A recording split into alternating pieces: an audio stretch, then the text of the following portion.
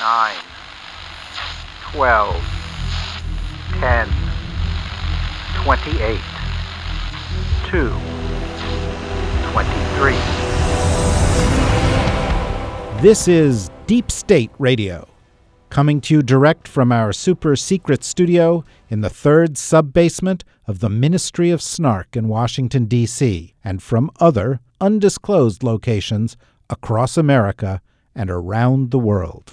Hello and welcome to another episode of Deep State Radio. I am your host, David Rothkopf. I'm here in New York City. Also with us, as every Thursday in New York City, is Ryan Goodman of NYU Law School and Just Security. How are you doing, Ryan? Pretty well, David. Thanks. Great. And we are joined by old friend Asha Rangappa, who is a senior lecturer at Yale University's Jackson Institute for Global Affairs and a commentator on CNN. How are you, Asha? I'm good, David. Thanks for having me. Glad to have you. And we may or may not have Kavita join us, as she always does on Thursdays, but she is standing by for breaking news and so has to be awaiting a call for a TV appearance.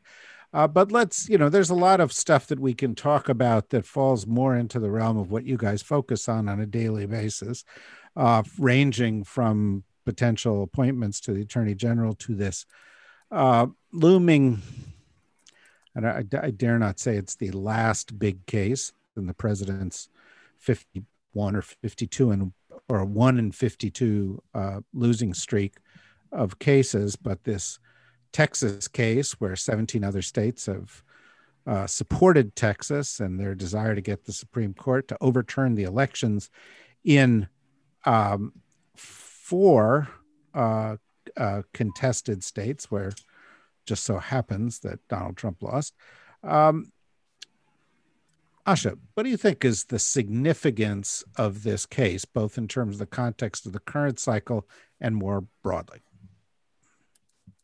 Wow, that's a big question. Ryan and I were discussing this just before the show started. I mean, look, the legal merits, there are none there. So I don't even know that it's worth, parsing these specious legal arguments. I think it's just, for me, this is a harbinger of very bad times ahead.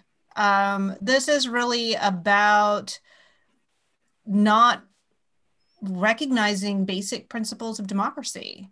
And, clearly people who are willing to overturn, the fundamental tenet, which is the vote, in favor of, partisan interests. And I mean, I'm not really sure how we're going to recover from this moving forward. Now, on the other hand, I will say that I think that in many ways, the fact that since the election was called for Biden, the fact that the recourse has been to go to the courts is a good thing, right? That, it wasn't a wink and a nod for people to come out in the streets and try to engage in armed insurrection. Okay, so, I mean, let me just say the bar is very low here, that I'm thankful that didn't happen and that instead they were filing lawsuits because it has allowed, like, number one, it's basically utilizing at least a democratic avenue, which is the independent judiciary, but it's also given the opportunity for courts, state courts, federal courts, courts in multiple jurisdictions to just reiterate over and over and over again that this was a free and fair election and that Biden won. What I am concerned about is what is going to happen when the end of the line is reached and the Supreme Court invariably says no go, then what? Because at that point you get the ultimate test of whether we live in a country of the rule of law, which is you respect the legitimacy of the outcome. And I'm not really sure what's going to happen at that point. Ryan, what do you think? I mean, Asha brings up a good point. And, the president yesterday tweeted out something that looked an awful lot like invitation to violence. The Arizona Republican Party has tweeted out things about, we are what we're willing to die for kind of, again, inflammatory stuff, which suggests that losing one more court case may not be the end of this. What do you think? I share the same views as Asha to a great extent, and that maybe the court cases are in some ways delaying this potential catastrophic turn to the streets. If Trump, I think we're like one tweet away from Trump saying, "Come on, Second Amendment people, defend against the Stop the Steal." One tweet away from that, which could be obviously calamitous. And I also agree with what Asha said about there's something relieving about the fact that they went to the courts first, at least, or have gone primarily through a litigation strategy, in the sense that I even think of it in a paradoxical way. There's scholarship about how lawyers can de-radicalize social movements and have, in some ways, undermined civil rights by legalizing strategies and professionalizing strategies. And I think that actually might even be having an effect on this potential domestic violence that would otherwise be in its place. At the same time, their legal strategy is part of their disinformation strategy. And we could talk a little bit more about that. But as Asha said, like, the case by Texas in the Supreme Court has no legal merit, but that's not the point. The point is not whether or not it has legal merit, it's how it feeds their PR campaign. And then I guess I'll just add one more point, which is in terms of how dreadful the implications are for our democracy. I do think one of the pieces of this that truly keeps me up at night is the Stop the Steal narrative is a narrative that a huge portion of the country believes for the next umpteen years. And there's that piece that was written in the New York Times. There's an op-ed titled 1918, Germany Has a Warning for America by Bittner is the last name of the author. And the idea is that if a narrative like that gains hold, it really can radicalize a huge segment of a country. And in that instance, gave rise to fascism. And I worry about that. And the amount of elected Republicans that are jumping onto this or supporting this Stop the Steal disinformation campaign. So Can I just add one thing also to the court strategy? I also think that the decision to use the courts, I want to be clear, wasn't some principled decision on behalf of the Trump campaign to respect the rule of law and the independent judiciary. On the contrary, I think it resulted from a fundamental misunderstanding of basic legal principles and how the court system works and how difficult it is to get a case to the Supreme Court. I think that Trump was operating on the assumption that, perhaps maybe thinking back to 2000, that all he needed to do was contest the result and somehow it would automatically wind up in front of the Supreme Court. And there he appointed 3 of those judges, which in his transactional mind means that they owe him a favor and that it would then go his way. I am certain that he is stunned at the string of losses, if in fact he's even been adequately told about them and he understands that. But I just want to be clear that I wasn't meaning to say that the decision to go to the courts was somehow principled or noble. I think it, to our benefit, it was just a basic misunderstanding of government, but it has at least, I think, maintained some sense of the rule of law in the meantime, until we get to the end of this road. Well, one of the ways to look at this is that what Trump is trying to do is a coup. He's trying to use the tools that he, as the president, has and all these lawyers have to get, via means that appear to be legal, but actually are contrary to the spirit and the letter of the Constitution, the voters in 4 states disenfranchised. And that doesn't seem likely to work. I mean, I don't want to say it's not going to work, but it doesn't seem likely to work. But the other thing that he does, no matter what, with 50 odd lawsuits and barrages of tweets and the statements of essentially every Republican leader in the country, except for a tiny handful, is he casts a shadow of a doubt over this election process. He casts a shadow of a doubt over Biden's legitimacy. He casts a shadow of a doubt over the legitimacy of his defeat and gives him a grievance to go and use on the road and raise money against on the road. And, you know, this is consistent, and I don't think it's entirely an accident, with the whole strategy of disinformation that has been with this team since 2016, since the election. It's consistent with the Russian objectives of spreading disinformation in the United States, which is if you undermine what people believe, you cloud the issue, you make it possible for them to believe what's not true, you open the door for, you know, the kind of movement that we've seen so far. So even if it's a legal failure, it could be a strategic victory. Isn't that true, Ryan? I think that's definitely true. I think that's part of the point of it. And I think some of the cases were filed to feed that narrative. So one of the cases in Georgia, or one of the early cases, I think affected 56 ballots, right? But it gave this impression that there was litigation across the country, is one of the pieces of it that I think has been devised. And it's also more difficult. It complicates the truth of the matter, which he's trying. I think of it as a coup. I think of it as extra legal, what he's trying to do to hold on to power after having lost an election. But the litigation gives it this patina of legality, legitimacy.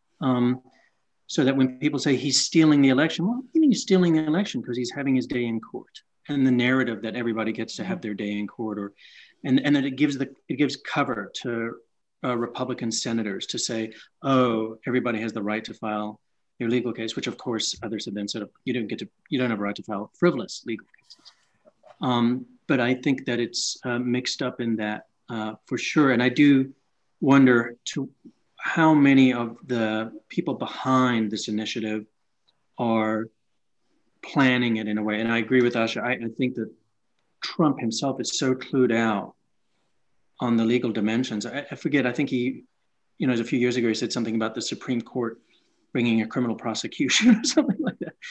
He really does not have a sense of how the court works within even the structure of the judiciary at that most basic level. But some of the other aspects of this seem incredibly devious and have been successful. There's a recent poll out that 72% of Republicans 72% of Republicans distrust the election results. There was an earlier poll of tens of millions of, huge percentage of Trump voters distrust the election results. So there's a part that has become successful. Well, and I think you asked about the people that have been involved in this, and I'm curious your thoughts for both of you. Well, for one, Ryan, you tweeted today about the Texas AG who's under FBI investigation, and that I feel like that needs to be given some attention, because this is clearly something that is, going to be pleasing and potentially beneficial to the president, and the president is in a position to offer him a pardon. And I think that that's very problematic when you have this kind of effort being led by him. But in general, given the string of losses and just the quality, just the lack of any evidence, at what point do state bar committees, these judges, have a role in, because part of they have their day in court is the fact that these cases are being entertained. And at some point, we're there now, 56 cases? Like, isn't there a judge that's going to say enough is enough? And these are, you're bringing into my courtroom just a bunch of crap. And, lawyers have a professional and legal duty to not file frivolous cases. So I'm wondering when, if ever, there's going to be any repercussions for the lawyers here, because they are helping to give the patina of legality by being willing to file these and put them forward. So Ryan, you should respond to that. But when you do, start with where Asha started it, because the Texas Attorney General Paxson has been accused of crimes throughout his term in office. 7 senior lawyers in his office, accused him of abuse of office, bribery, and other crimes. And there is a sense that he may be just fishing for a pardon here. And he may get it, knowing Trump. So, the corruption here works on many levels. Exactly. That's right. And this also comes right on the heels of Axios's Jonathan Swan reporting that Trump said to his aides something to the effect that everybody who's talked to me, he's considering giving them a pardon. But in other words, that Trump has a slew of pardons that he's thinking of giving. And for all I know, that was actually leaked to Jonathan Swan so that it is communicated more widely that Trump is in the transactional business of handing out pardons in exchange for favors. And, it's not just us talking about this today. Ben Sass, Republican senator from Nebraska, issued a statement about the Texas petition to the Supreme Court. And he said, quote, "I'm no lawyer, but from the brief, it looks like a fella begging for a pardon filed a PR stunt rather than a lawsuit," end quote. So he observes the same phenomena. There's a ridiculous, absurd suit being filed by the Texas AG, who is under criminal investigation by the FBI and has other indictments pending. And this is with a president who we have seen is willing to extend pardons for allies and associates and those who do him favors. So we don't know, but it smells incredibly fishy. And just to give some additional weight to this, the brief by the Texas Attorney General has factual allegations that are absolutely absurd from a different planet. They have somebody who says that it is a chance of 1 out of a quadrillion that the ballots that were coming in for Biden overnight could have been in support of Biden. 1 in a quadrillion chance that Biden could have won on the basis of that, on the assumption that all the ballots coming in late were randomly selected, which everybody in America should know if they were watching TV that night. They're not randomly selected. They were the ballots that were coming in from mail-in ballots, which disproportionately favored Biden, just as one example. And as George Conway wrote in the Washington And by the way, and that in some states like Pennsylvania, the Republican lawmakers told them they couldn't start counting them until afterwards, right? So. Yes, knowing that would be it would skew in that direction for that reason. Well, and also that the Republican leaders, and Trump especially, was essentially discouraging his supporters from voting by mail. So, I mean, there are actual causative and correlative factors that would make those ballots predominantly Democratic. Yeah. And so, and as George Conway wrote in the Washington Post today in a column, to make the argument in a brief to the Supreme Court is insulting to the intelligence of the justices. None of those justices are going to consume that as a valid factual argument, let alone the legal arguments. So why is he doing it? And why is he the only one who did it? And he's this person who obviously could stand a lot to benefit from favors from the president. So I do think that's a real concern. And then the other parts of what Asha said, I agree as well. Rule 11 sanctions are very infrequently given out by judges, but surely to goodness, this is that time. And it is, and they are, I think it's 1 to 55. Is their losing streak, 1 to 55 or 1 to 56. And the one case that they have won, quote unquote, won, deals with a in very small fraction of ballots, so tiny in Pennsylvania that there was no reason for the Biden campaign to even contest them. It would not affect the outcome of the election. That's the one that everybody always talks about, the 1 to 55, now 1 to 56. And so if we were to talk statistics, We want to look Right. at statistics. Exactly. Let's get into some statistical analysis here, Yeah. How can you file 55 cases, 56 cases and lose 55 of them? Something's going on there. And the cases that are based on, and the judges are throwing them out by actually saying words that are tantamount to frivolous. Like you have no allegations here that are supported by evidence. So, Asha, the president of the United States is doing something we've never seen before. We've gone through a lot as a country. We've had civil wars, and we've had scandals and corruption and foreign countries trying to destroy us. We've never had a guy come in and say, let's set aside democracy and let's put me in charge. Let make me a despot, and that's kind of stunning. And you could write it off to narcissism or delusions of grandeur or something like that. But, this works on another level. As Ryan was saying, the president's talking about giving pardons to oceans of people.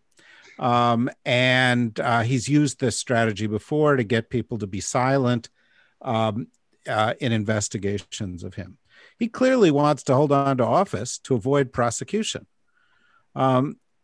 And at the same time, the incoming president seems to be sending messages, and sending some through his aides, that, prosecution of Trump is not going to be a top priority, which I think might be something that would embolden Trump in this regard.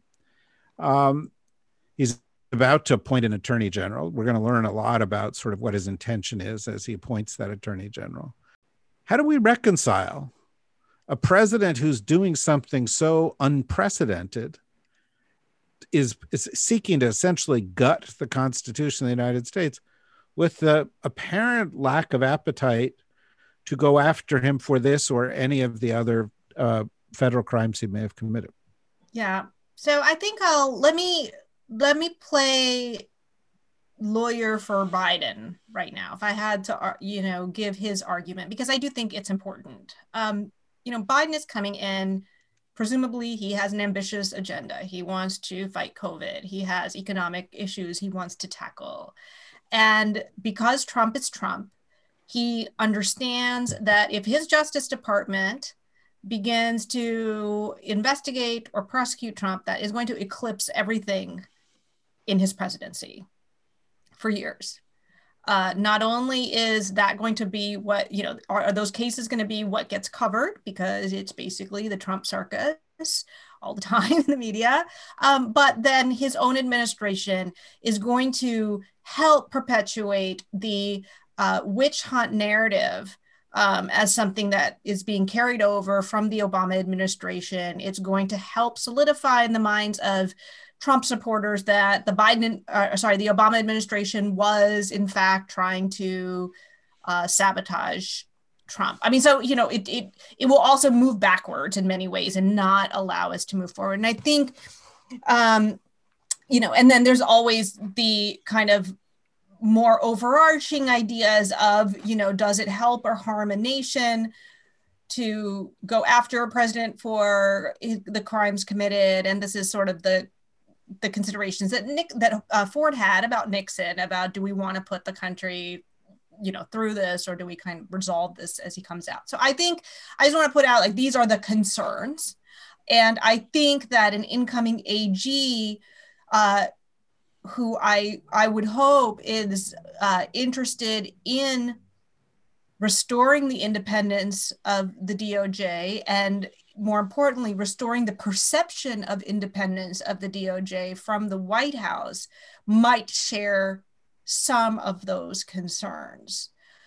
One thing that I think is worth putting out here, and this is something that I kind of discussed in a previous podcast and have been more convinced of through that discussion, and as I thought about it, is that the benefit of our,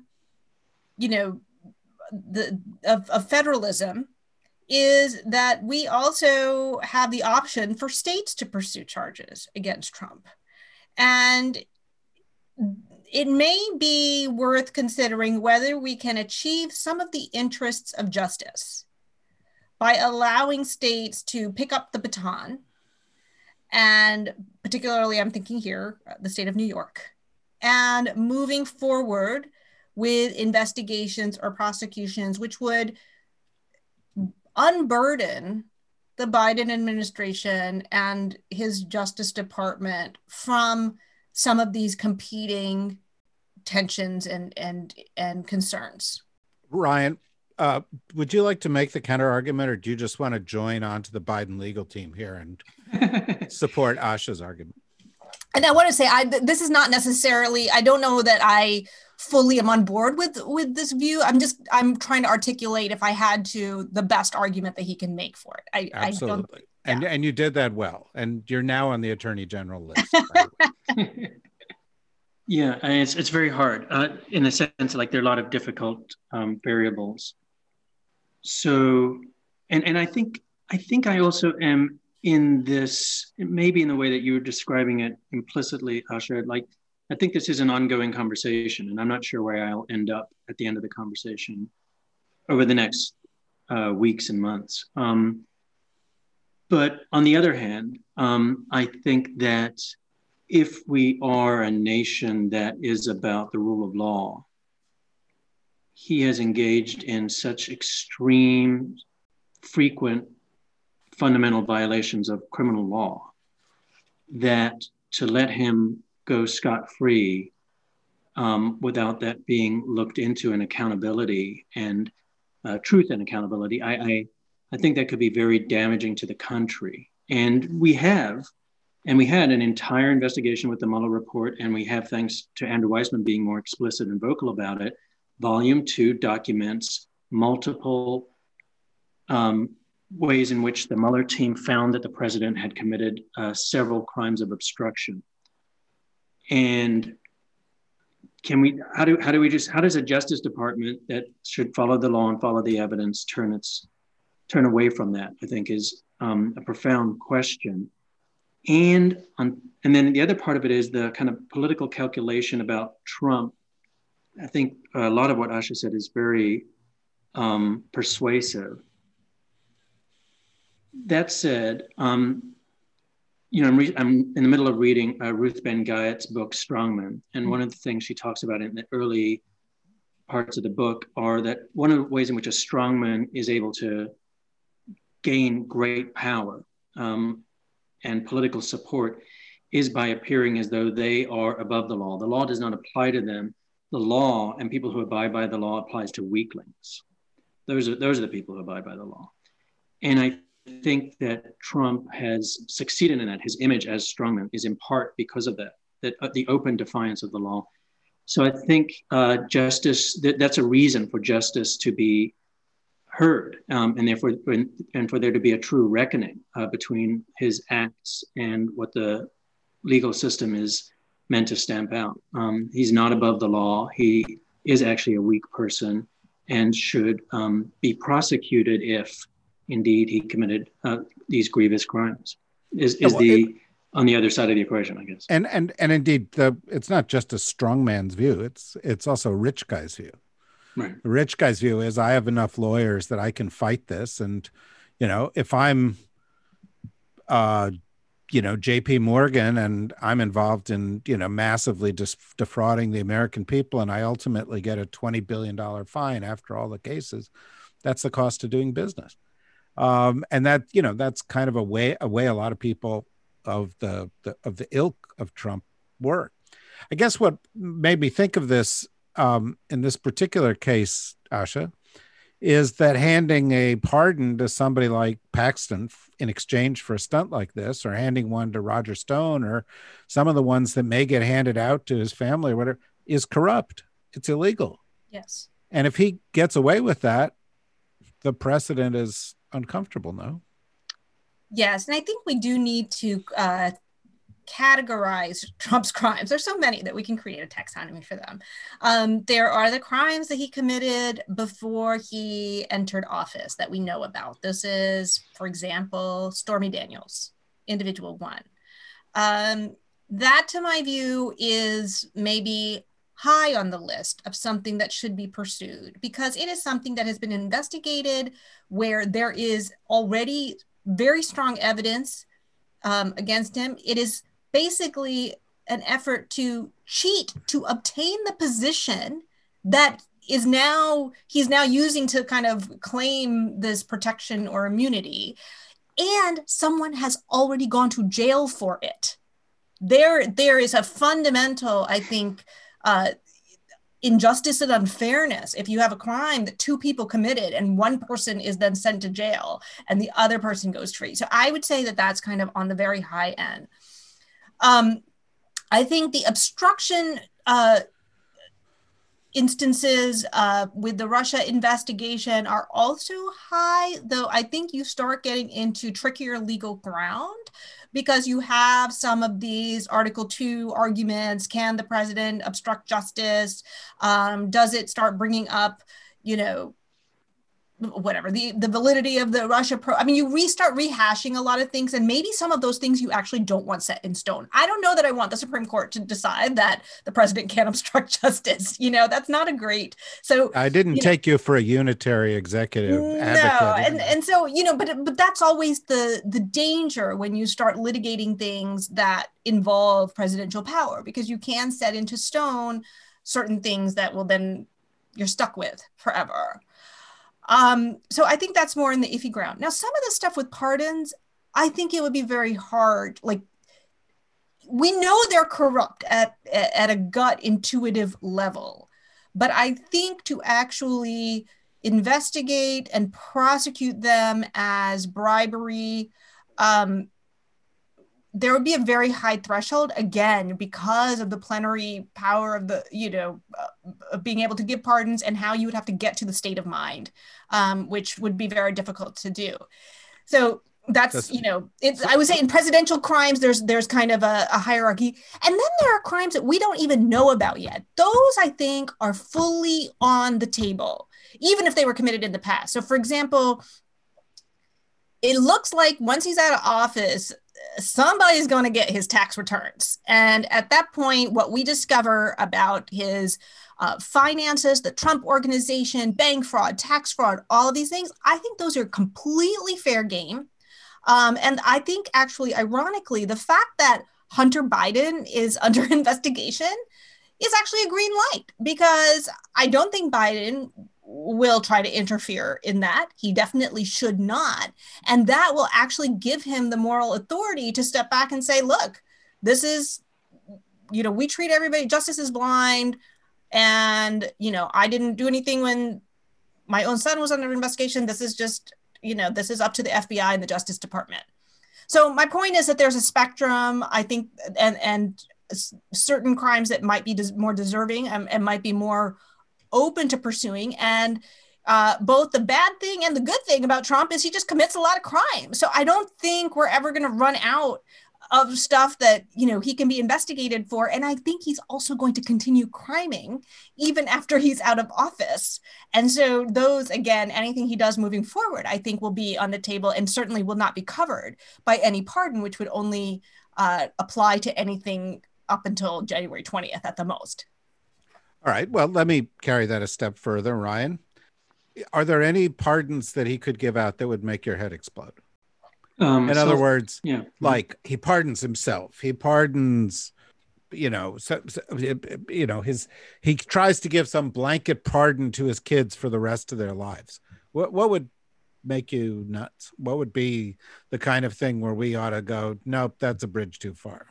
I think a self-pardon is a bridge too far. And there's, separate questions as to whether it's even constitutionally permissible. And then a blanket pardon for family members, I think, as well. And when I mean blanket pardon, it would read something like the Flynn pardon, which is, for any crimes that they have committed in the past. And then he stands up and in some ways he's been working towards this moment. He stands up and says, it's a witch hunt after me and my family. The Obama-Biden crowd has been doing this for as long as they've been in power. I have to do something to protect my family. And all he cares about is his base, agrees with him, and they'll agree with him. So I don't think it's out of the question that he might do that, but I think that's a 5-alarm fire. No. By the way, I think a self-pardon would make it incumbent on on the Justice Department to test it, which means that they would have to charge him with something. I don't think you could just let that stand and just because once it stands, that becomes the precedent and the norm. And then the whole doctrine of no individual being above the law is over. Exactly. Correct. Basically, you just lie, cheat, and scheme in any way you can to get into the office of the presidency. And then once you get there, you give yourself a get out of jail free card. And that makes totally no sense.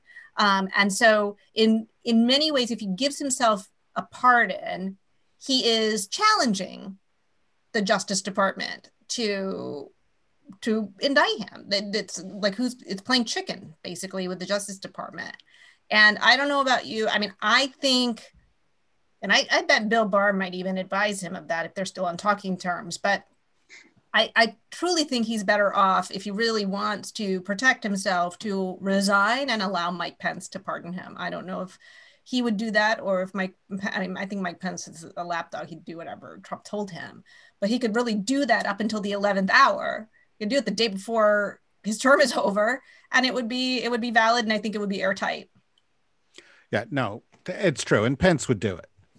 You know, he would say, "Oh, yes, sir. Just as soon as I'm finished licking the bottoms of your shoes, I will immediately give you the pardon that you wanted in my, 1 hour as president of the United States." Speaking of lapdogs, by the way, we have 101 Dalmatians as a movie about lots of little tiny lapdogs. 106 Republican House members have just signed on to the amicus brief of the Texas case, according to our news sources here, which is to say Twitter. That's 54% of the representatives of the House of Republicans in the House of Representatives have just signed on to a case that you guys just described as absurd and ridiculous. And I think it's, I'd love your comment on it, both of you, but I think it's relevant to what we were just talking about, which is Trump stands up and he says, this election was stolen from me. Everybody knows that. Everybody, 82% or 80% of Republicans believe that. All the people in my party believe that. If they're willing to steal the election from me, who knows what they'll do to me? I have to protect myself. And again, the corrosive effects of all this have not been calculated by a lot of these Republican politicians. Ryan, do you have a comment on this? Yeah, I think and then there's added to that are 17 attorney generals of 17 different states that have also signed a brief in support of the Texas petition. So he has controlled the party in such a way that it reminds me a lot of what I'm reading in the Ruth Van Gant book on strongmen. And if you look at it as that's the in some ways that's the subject of analysis is actually the party or the organization. And this is how parties and organizations do begin to function in the rise of fascistic or authoritarian personalities. And her book is as much about the common traits of these strongmen as it is about the people that collaborate with them. And so it's I think it's a very scary moment for the country. And how do we get ourselves out of this? There's also a great piece by James Fallows in The Atlantic about how to prosecute Trump. But he also, kind of like what Asha was saying Biden should just step away from that question. It's not his question to answer. And in the end, it's a kind of a mistitled piece because Fallows is saying we should set up commissions. And these are the ways that we can try to tell a story or in the right way. And he talks about, in another respect, the way that the South told itself a story about the origins of the Civil War that convinced masses of people over time. And that's why we have Confederate monuments that were put up in the 20th century and things like that. I think we're in a very difficult period that I do worry a lot about how the Biden administration will handle it because they need to address this. It will be there if it's either Trump in the personification of it or a Trumpist. And the people can and Trumpists will in all likelihood rise in the Republican primary for 2024. That will in all likelihood be the winner of the Republican primary, I would think. So that's where we stand. And the fact that we have 106 Republican members of the House doing it, at the same time, I was pleased that the other, whatever it is, 46% did not. I immediately looked for Will Hurd's name. He did not sign on to it. So there are reasonable minds. They were only able to get, in some ways, you might say, a slim majority of Republicans in the House. And I've seen so much, just a couple other ones are Senator Cornyn from Texas has said that the petition looks absurd. He can't even understand the legal theory behind it. Jeb Bush finally came out saying something like quote tweeting Cornyn. So I think there's some other glimmers, but otherwise I think it's a dangerous path. Yeah, to go with your strongman, and by the way, Ben Giat's book is excellent. It's called Strongman. I highly recommend it. But I think the best way to understand where we are now, and this was true of just the court cases generally, and but I think now with the AGs and these members of the House, these are loyalty tests. We are seeing the Republican Party being run like a mob organization, and Trump is the godfather, and he is saying, he is testing to see who is loyal. And if we were to see our guardrails of democracy fall, the people who are not loyal would be significantly punished. Where this has actually taken root to its extreme, the people who are not loyal, and you can look at Franco's Spain, you can look at Mussolini's Italy, you can look at Pinochet's Chile, they get rounded up, tortured, thrown out of planes and shot in soccer stadiums. This is, where this kind of behavior goes for right now. And I think that makes it all the more just sad and disheartening, because these people don't really have anything to risk. If they don't go along with Trump, they're not going to get a knock on a door in the middle of the night and have everybody thrown into a van that you'll never see them again. They're not going to be tortured. They're not going to be killed. They're not going to be hung out, in a public execution. They're selling their souls for I guess, so they can keep this job that they think that they're entitled to or something. Even if it is even at risk, but it's a loyalty test. And I think we need to understand each of these moves in that way. I think the question is, will there be enough attrition? Like Ryan just said, Senator Cornyn, are enough of these elites from within the party going to start peeling away and saying enough is enough? Are we going to get our have decency, pivotal moment? I also am curious how much Trump is going to be able to maintain this when he is no longer in office. I personally think that so much of his appeal is coming from the fact that he holds the office of the presidency, and he may have his followers for a little while, but I just don't know how long he's going to be able to pull off the con once he's out of office. I really don't. And if we look at the Strongmen book, most of these people, once they're out of power, they basically become losers. And eventually people pretend that they didn't have anything to do with them. And they, by the way, often get prosecuted. Like look at Pinochet, who, finally it starts to face justice in Chile, despite giving himself immunity for life. So, I don't know. I think people overinflate Trump's ability to carry this off, indefinitely. Well, I think that it may be true, and that'll depend, of course, to some degree on whether and how he is prosecuted, what his fortunes are. Otherwise, just to wrap up here, we've just got a minute or two. We seem to be, trundling through Biden's appointment process, and we've got another round of appointments being announced tomorrow, including Dennis McDonough, former chief of staff in the Veterans Administration, Susan Rice, in a kind of surprising development as the head of the Domestic Policy Council, despite no domestic policy experience. She certainly knows how to run a council, though. And so on. We do not know who the next attorney general is. So much is riding on that decision of what we discussed today. We have a hint that Christopher Wray is going to remain at the FBI, or more than a hint. Where do you think that stands? And just as a primer, let's just assume that between now and the next time we're all chatting here together, somebody is picked. How would you interpret some of the different choices? I'll go to you, Ryan, and then you, Ashik, and each for a minute or 90 seconds, and then we'll wrap up.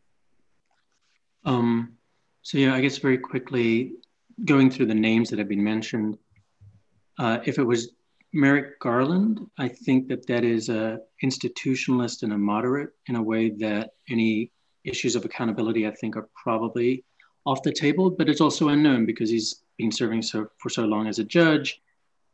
What would he be like in a very different climate? But I think that would be a sign of just returning to the integrity of, as the primary purpose, returning the integrity of the Justice Department to its rightful place. Doug Jones, I think might actually be similar in kind. I think he's more of an, he's a moderate Democrat. So obviously a strong record in civil rights, which might also suggest certain issues on accountability, but I wouldn't think so. And I have to say, I'm a little befuddled by the idea that we'd have on the two, if we drew the short list according to the news reports, two straight white men again. I find that disappointing given that there are eminently qualified women who could be in that position, like Lisa Monaco and Sally Yates as just examples of it. And that also goes to the question, the Secretary of Defense to some degree, though that's more complicated. So I think those two would signal a certain path. Sally Yates would signal a very different path and a real fight in the nomination. And I don't think Biden is looking for any fights in the nominations. So I think that's, and I would put Lisa Monaco also in the similar category of Garland and Jones. Asha? Yeah, I think that it's really important for whoever comes in to almost be someone no one has heard of. Just because I think we're grappling so much with public perception of DOJ. So for example, for that reason, though, in my personal opinion, Sally Yates is a rock star, I think it could be detrimental just because there's so much narrative association that comes with her, particularly in her role in the previous administration with, say, the Flynn investigation and all. I think we want to lessen all the opportunities to create these deep state narratives, right? I also think what Ryan said about having a woman lead the Justice Department is, important. And, I personally think Lisa Monaco would be fantastic. I think she fits that bill. I don't know that most people know about her. She also comes with extensive national security experience. And I think especially given that one of the challenges is going to be dealing with the counterintelligence threat and also a lot of the objections about FISA and these tools that we've used and things like that, I think having someone who comes in with that kind of background and who understands those issues will be incredibly important. So I personally, when I saw her name being floated, I was very excited. I'm not really sure. I'm not a political watcher. I don't know where she stands now on the short list, but she would be my top pick for the reasons that I mentioned. Well, it's interesting because I think Biden has shown very little appetite to get into confirmation battles, with the possible exception of the Neera Tanden appointment, which is somewhat controversial for ridiculous reasons. And so I think he's likely to go for a less controversial pick. And following today's McDonough and Susan Rice picks, the department looks a lot like the Obama White House. It would not be out of keeping with that to see Lisa Monaco crop up, although Doug Jones kind of has the political profile of that overlaps with Trump's comfort zone. I agree. I think a little more diversity in these choices would be beneficial, simply to, broaden the field. But we shall see where this all goes, and we will have plenty of time to debate whether having Obama 2.0 is actually a good idea or not a good idea. We shall certainly see how that unfolds. I should say, of course, those of you noticed that Kavita did not show up, that in sort of the big news as we were doing this at precisely the wrong time to have her show up. The FDA panel has recommended approving the Pfizer drug, which could mean that